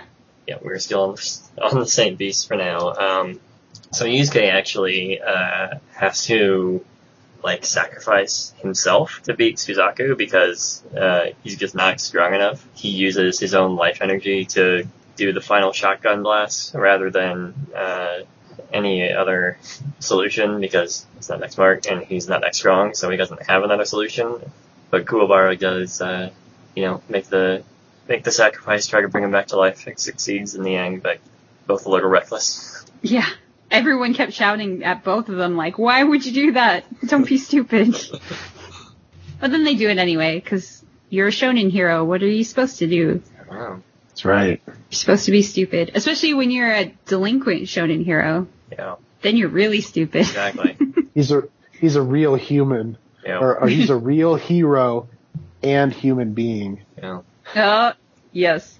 This is the same Yusuke that bragged about getting 12 points on his science test because that was higher than Kuwabara 7.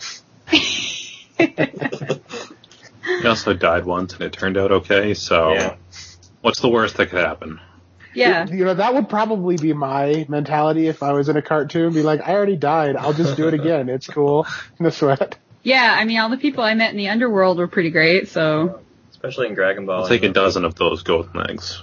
And apparently all these demons from hell, get to come back to Earth anyway, so I can just come back and hang with Keiko. It's cool. Yeah, it's fine. Yeah. There is a bit of a character moment in the fight against Seiryu, who ends up killing Byakko because he proves himself to be not worthy, and he gets really intense at this moment and says, no, I will fight him, because I guess he has some sort of camaraderie, or sense of camaraderie, if not with these people, but in general, and he's not going to sit around while Seiryu kills his friend, or so-called friend. This is also the part where Kuwabara gets really gypped out of his first win. 'Cause that was a really intense fight. It had like 3 phases. Yep. He had to fight over lava and do all this stuff, and he finally pulled through, and now it turns out he was okay. He's not really okay, but still alive. Yeah, because Yusuke was pretty, emotional about it for a minute. He's like, wow, no, why, you stupid, you weren't supposed to die. And then everyone was really happy when they found out that, no, actually, he's okay. Yep. He's just hanging on the other side of the rock. Being like, you guys, are you gonna come save me? It's too hot, get me off of this damn rock. Yeah. He does make the Byakko cat monster donut thing, though. Cat monster donut. You're just making me laugh with all these stories because I don't remember any of it. Like, I really did worst not arc. care for this arc. Yeah, even when Yeah. I first saw it. Well, It's a weak arc compared to like the stuff that came before it, yeah. which is really, really strong. Yeah. I mean, there's still some really good character moments and some interesting things in there, but overall, it's probably one of the weakest. Yep.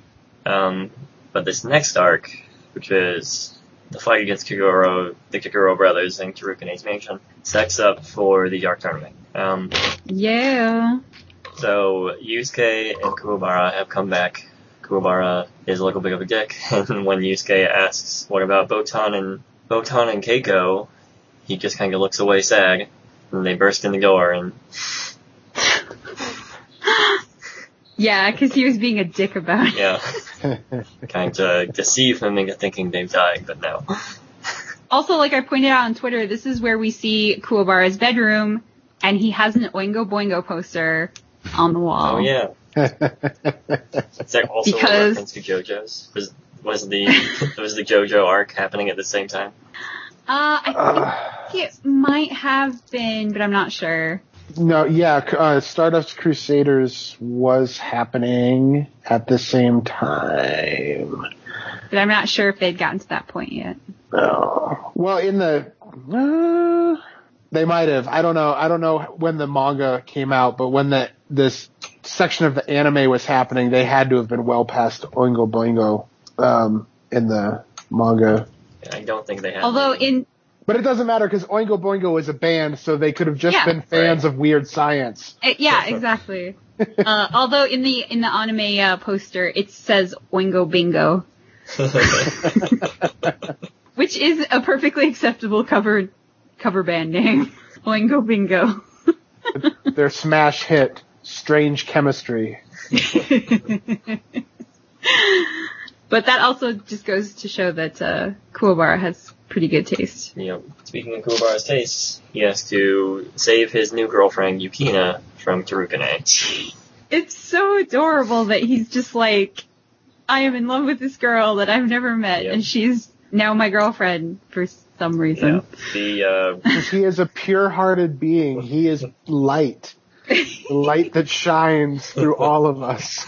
The red peeking string of He's- blood thing was added in the anime, so It is pretty adorable though. He is a very pure and sweet boy.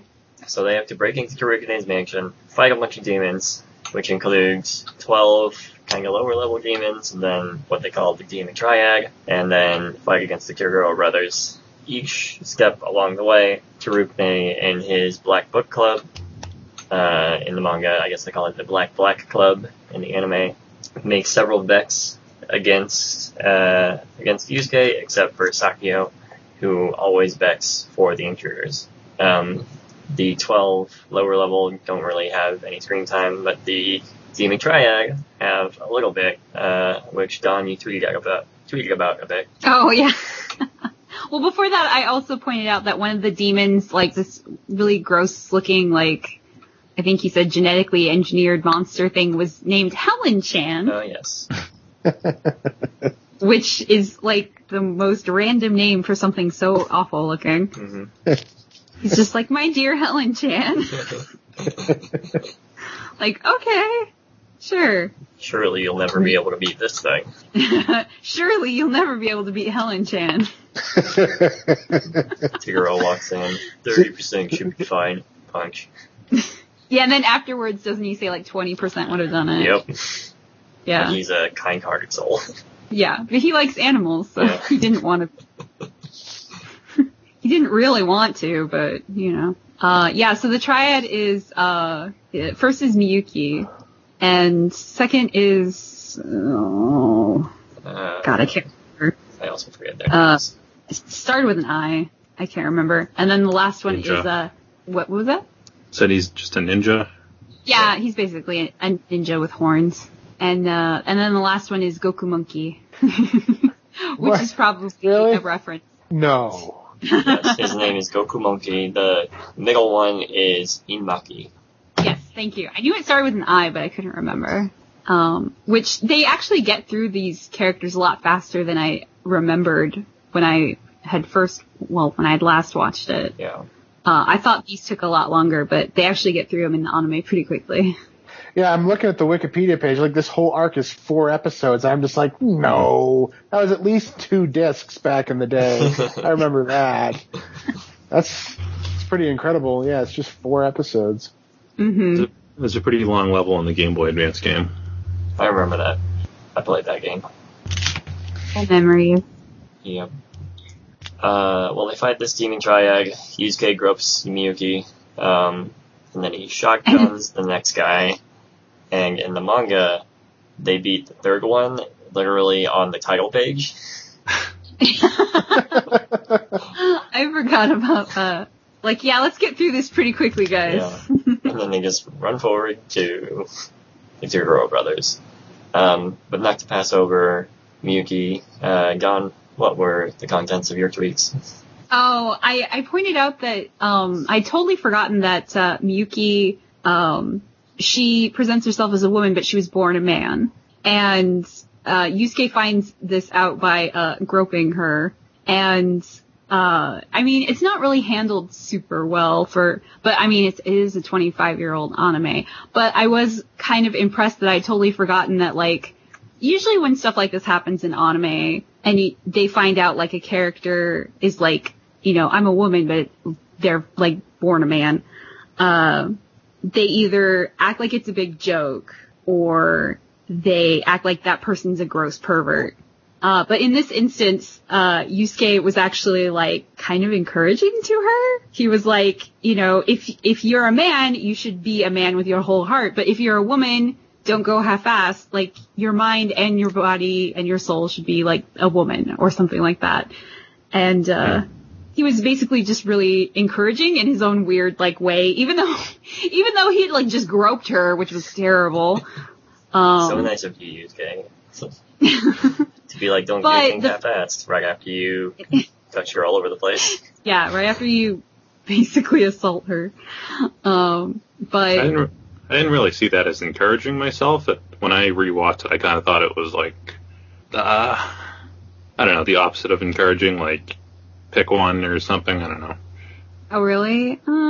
Yeah, it's still not really super good because of reasons, obviously. But I was just kind of impressed that, like, he didn't make fun of her, and he didn't call her a gross pervert, and he didn't, like, recoil, like, ew, oh my god, I can't believe I touched you. Because, like, back then that would have been pretty standard for that kind of setup. I mean, Kuwabara kind of did that a little bit. Yeah. He was kind of like, ew. And then he even, like, at one point was like, maybe I should take a look under her dress. And I was like, no, Kuwa, no. Stop it. But for something that's 25 years old, I was kind of like, well, I mean, it's kind of nice that he didn't react terribly. That's fair. Later on in Hunter x Hunter, there's a character who's kind of like got the same circumstances, and that's handled really well. So yeah, so Togashi was kind of like trying to be progressive, I guess, at that time. I mean, for its time, that's not bad. I mean, I think that was really what I was trying to highlight. Like, for something that was that old, that Yusuke was, like, not belittling or thinking that's gross or making a big joke out of it was kind of great. Yeah. Even though that whole scene was still handled really badly. It could have been handled a lot worse. Yeah. I guess that's basically what I was saying. Like, it could have been so much worse, because there's a lot of anime out there that, like, that would have been the whole thing. That would have been the joke. And, like, for the next 5 to 10 minutes, they would just be like, ew, you're so gross. Yeah. That still happens today. And this was 25 years ago. So yeah. You're right. Yeah. Yeah. Sadly. Well, after that demon triad, they come and fight the Toguro brothers, who the elder Toguro can transform into several things, including a sword and a human and a shield. And the younger Toguro is a giant muscle-bound demon thing that gets bigger when he yells, I guess. That's literally all he does is yell. Yep. He lets his big brother do all the talking. Yep. Tarukane and Sakio have put everything on the line. Sakio says he will bet his entire fortune on Yusuke and Kuwabara winning because he has some bigger goals in mind.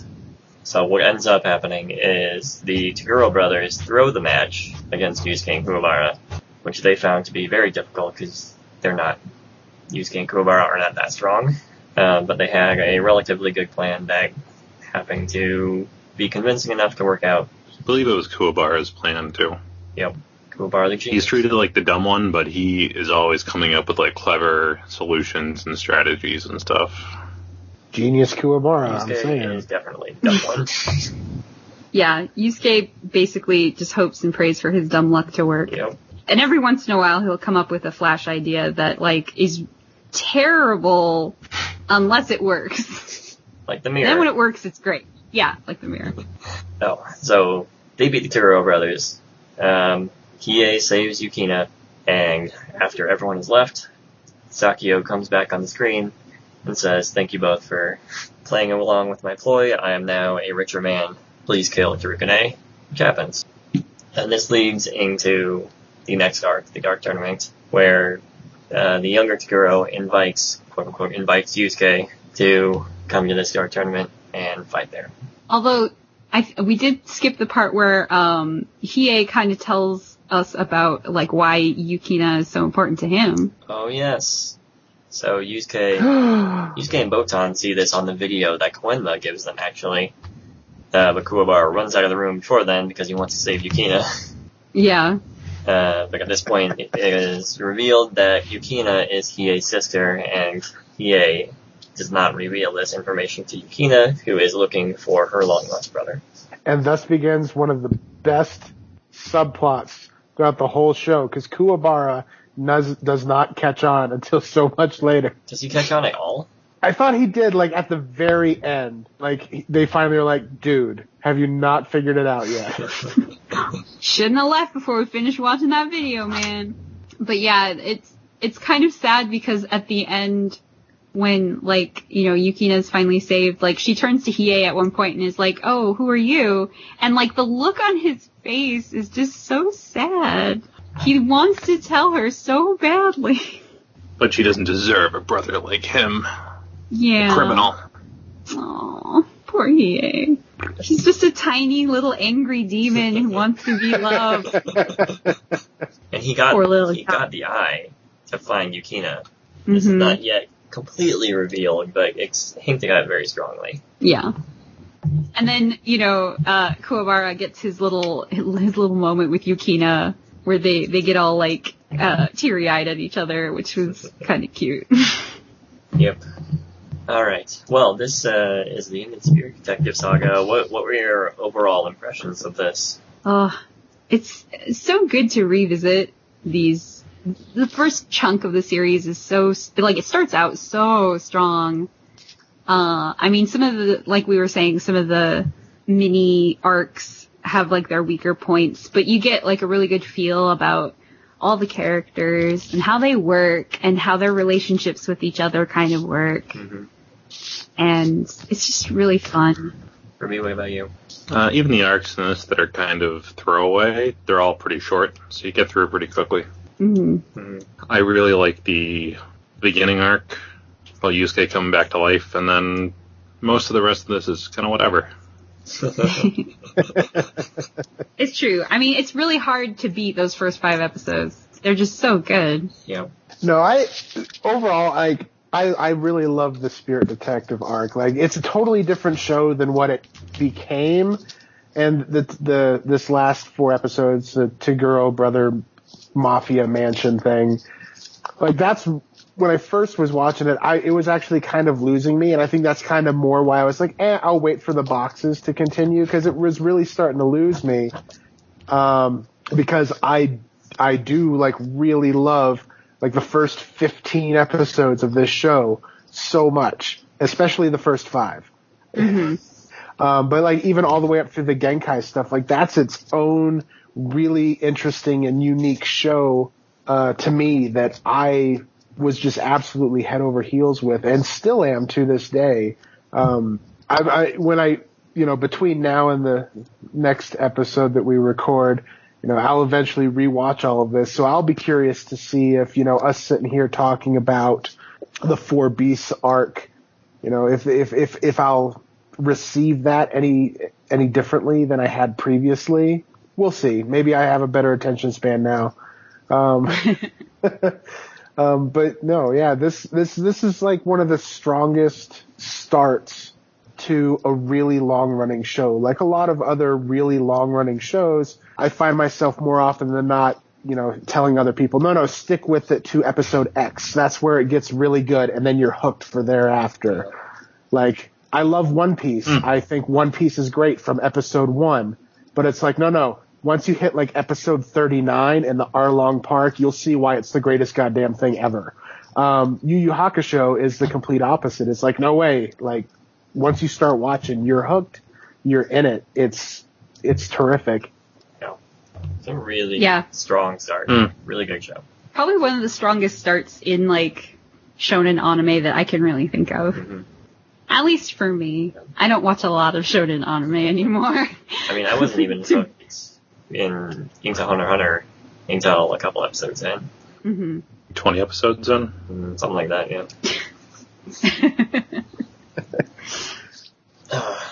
Well, we have one question, thanks to the Bunny Cartoon Influence, from Boobliest.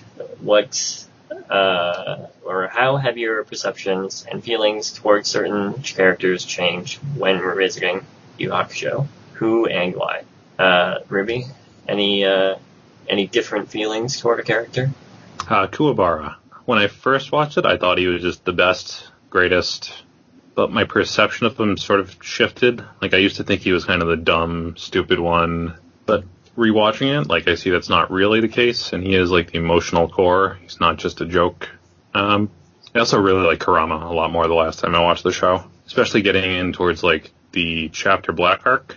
Like, you can tell he's getting sick of dealing with all these dumb people who don't know what they're talking about, and he just starts getting, like, salty and starts dishing out quips. And What about you, Colin?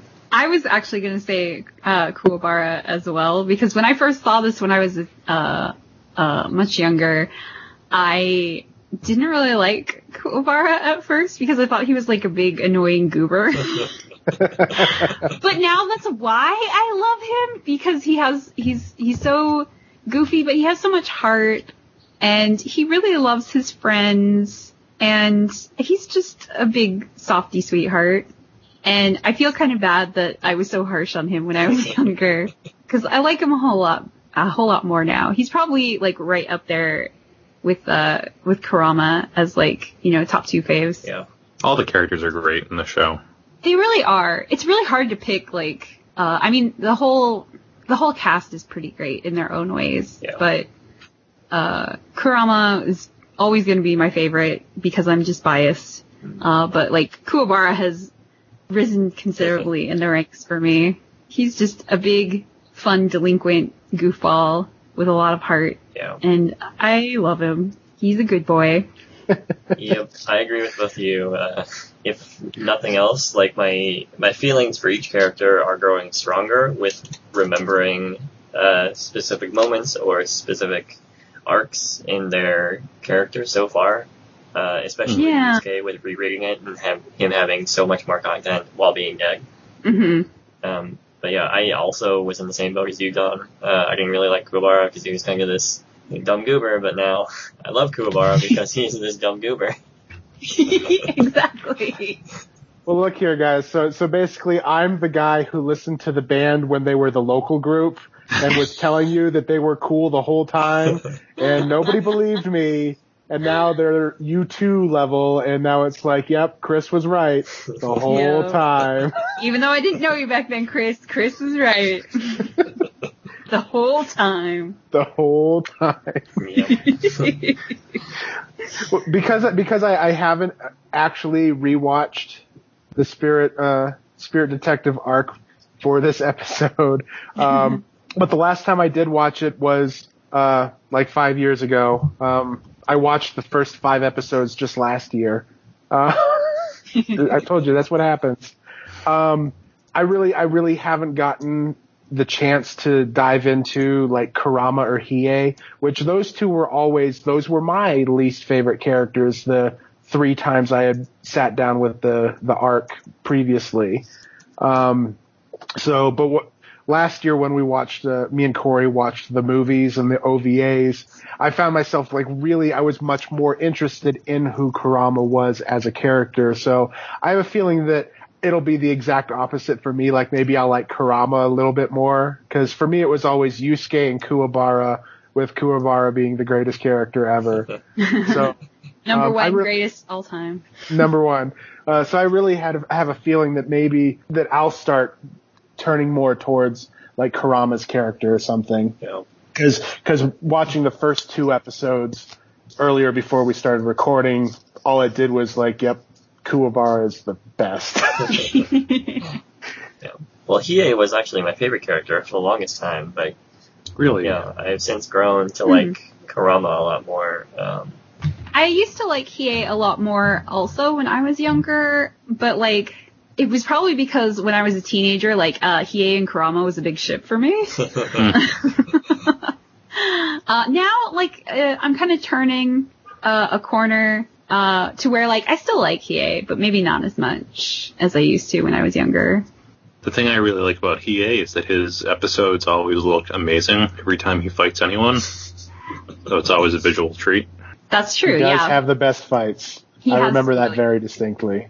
Maybe I'm just salty that that cool eyeball form, we never get that again. And I was just man, Look, Kurama's fights against Team Macho are the best, so they are pretty great. you might need to check yourself, Chris. There's a lot of really good fights in Yu Yu Hakusho, because there's a lot of them. Yeah, well, There's a lot of fights. we will get to the We're bulk not of quite that. there yet, but Yeah, we will get to the bulk of that next time. Hopefully the whole panel will be able to return. Until Much then, fighting. where can we find you all on the internet, Chris? I am on the Twitters at Gokufi. You can also yell at me through the Taiku podcast Twitter account as well. You will find me just talking about Twin Peaks forever, because that is the only thing that matters anymore. Ruby? And Kuwabara. Oh, yes. Well, yeah, Ruby? you can find me on network television. I have a new show on the air right now. It's called Game of Thrones. I created it. That's what I'm working on these days, and that's about it. I'm on Twitter at Fashion Tentacle, where I don't talk about my professional work very often, because you just don't do that. All right. Oh. Well, I thank you for your contributions to incest. Bringing that anime into the mainstream. That's right. Game of Thrones seems, When's the live action Orimo come out? I don't know. We're working on I that mean- now. I mean, isn't that what Game of Thrones is? Yeah. That was what I was told. Well, yeah, in pockets, but we need a whole no, this is the show. A whole series. Gotcha. HBO series, of course, so you can show it all. Oh God, HBO miniseries. I hope that never comes to pass. You can have it as double feature with the live action One Piece. How will they even make those proportions? Ugh. Who knows? Well, Don, where can we find you on the internet? Well, you can find me on Twitter at Bunny Cartoon. I am sort of doing a live tweet of my rewatch of Yu Yu Hakusho, but I'm basically doing one tweet per episode, little snippets of a thought. So they're not super spoilery or anything. It's mostly to keep me watching, so I keep doing it, and also to remind myself where I left off. Good plan. Because it's a long series, Yep. and I'm forgetful. So sometimes I need a reminder. Okay, what was the last episode? But I also have a podcast, the Anime Nostalgia Podcast, which is kind of relevant to this because I talk about older anime and manga and fandom and stuff like that.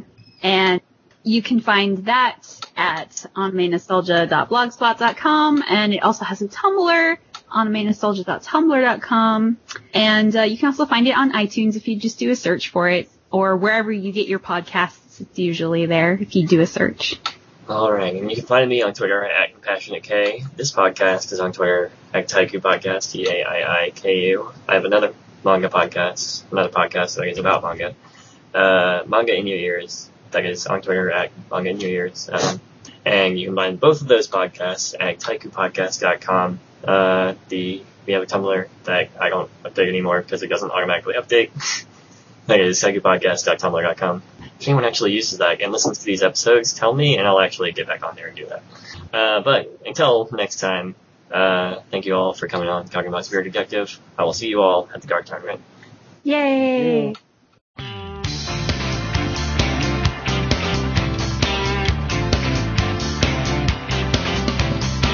The pointed second hand counts down the life I lead, marking off my legacy of worldly deeds. Tick tock tick. Constantly I think of things I can't complete. What is whistling? The washer. Oh, okay. Is it really, really loud to you? No, it's not that loud. I just hear something in the background. Oh, okay, it's just background noise. It's okay. What is it? It'll be like the cicadas and some of the other podcasts. Yeah, it'll be finished here in a second. It's just got to refill the tub.